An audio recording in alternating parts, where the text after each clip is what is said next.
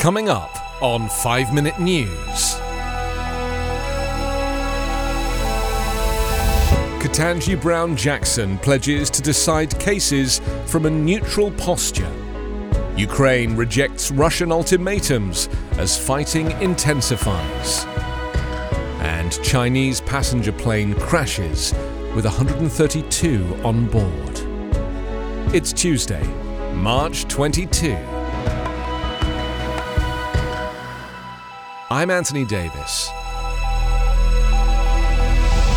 President Joe Biden's Supreme Court nominee Ketanji Brown Jackson pledged on Monday to decide cases without fear or favor if the Senate confirms her historic nomination as the first black woman on the High Court.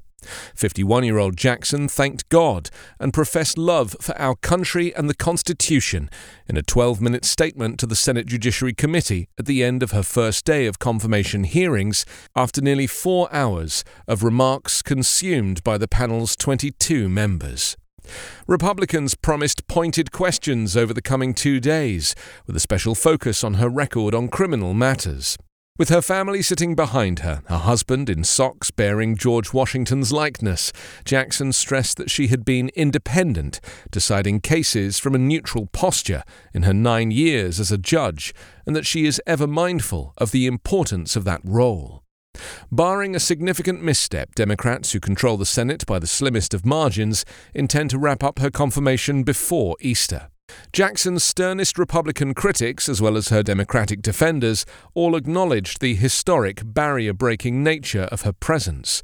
There were frequent reminders that no black woman had been nominated to the court before, and repeated references to another unique aspect of her nomination: Jackson is the first former public defender nominated to be a justice.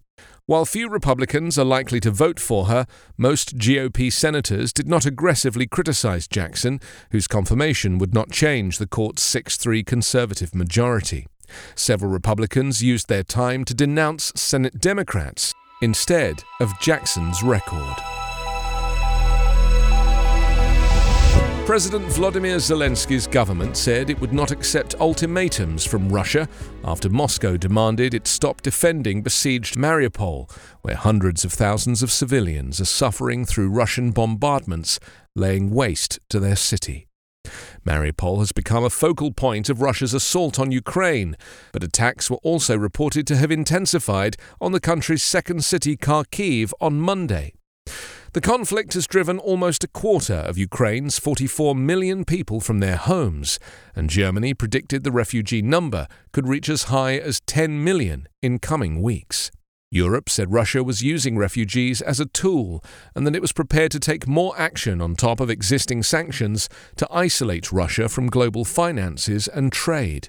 Russia's military had ordered residents of Mariupol to surrender by 5 a.m. local time yesterday, but Ukraine responded that it would never bow to ultimatums and said cities such as the capital, Kiev, Mariupol and Kharkiv would always defy occupation.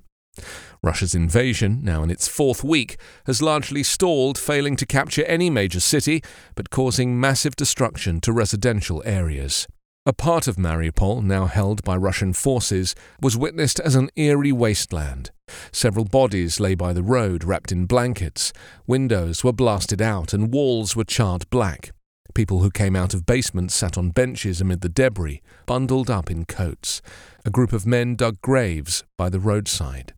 The eastern city of Kharkiv, Sumy and Chernihiv have also been hit hard by Russia's tactic of pounding urban areas with artillery, as its troops have done before in Syria and Chechnya.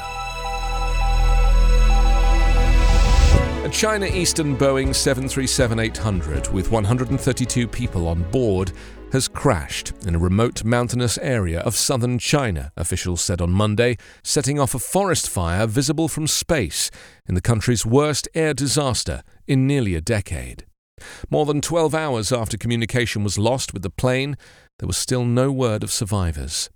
The Civil Aviation Administration of China said in a statement that the crash occurred near the city of Wuzhou in the Guangxi region. The flight was traveling from Kunming in the southwestern province of Yunnan to the industrial center of Guangzhou along the east coast, it added. China Eastern Flight 5735 had been travelling at 455 knots at around 30,000 feet when it entered a steep dive around 2:20 p.m. local time, according to data from flight tracking website Flight Radar 24. The plane stopped transmitting data 96 seconds later. Local villagers were first to arrive at the forested area where the plane went down and sparked a blaze big enough to be seen on NASA's satellite images. The plane was carrying 123 passengers and 9 crew. State media reported that all Boeing 737-800s in China Eastern's fleet were ordered grounded. China has more 737-800s than any other country, nearly 1,200 planes. Headquartered in Shanghai, China Eastern is one of the country's top 3 airlines, operating scores of domestic and international routes, serving 248 destinations. The aircraft was delivered from Boeing in June 2015 and had been flying for more than 6 years. The twin-engine, single-aisle Boeing 737 in various versions has been flying for more than 50 years. The 737 MAX, the newest version, was grounded worldwide for nearly 2 years after 2 crashes in 2018 and 2019 killed 346 people. You can subscribe to 5 Minute News on YouTube with your preferred podcast app. Ask your smart speaker or enable 5 Minute News as your Amazon Alexa flash briefing skill. Subscribe, rate and review online at 5minute.news. 5 Minute News is an evergreen podcast covering politics, inequality, health and climate, delivering independent, unbiased and essential world news daily.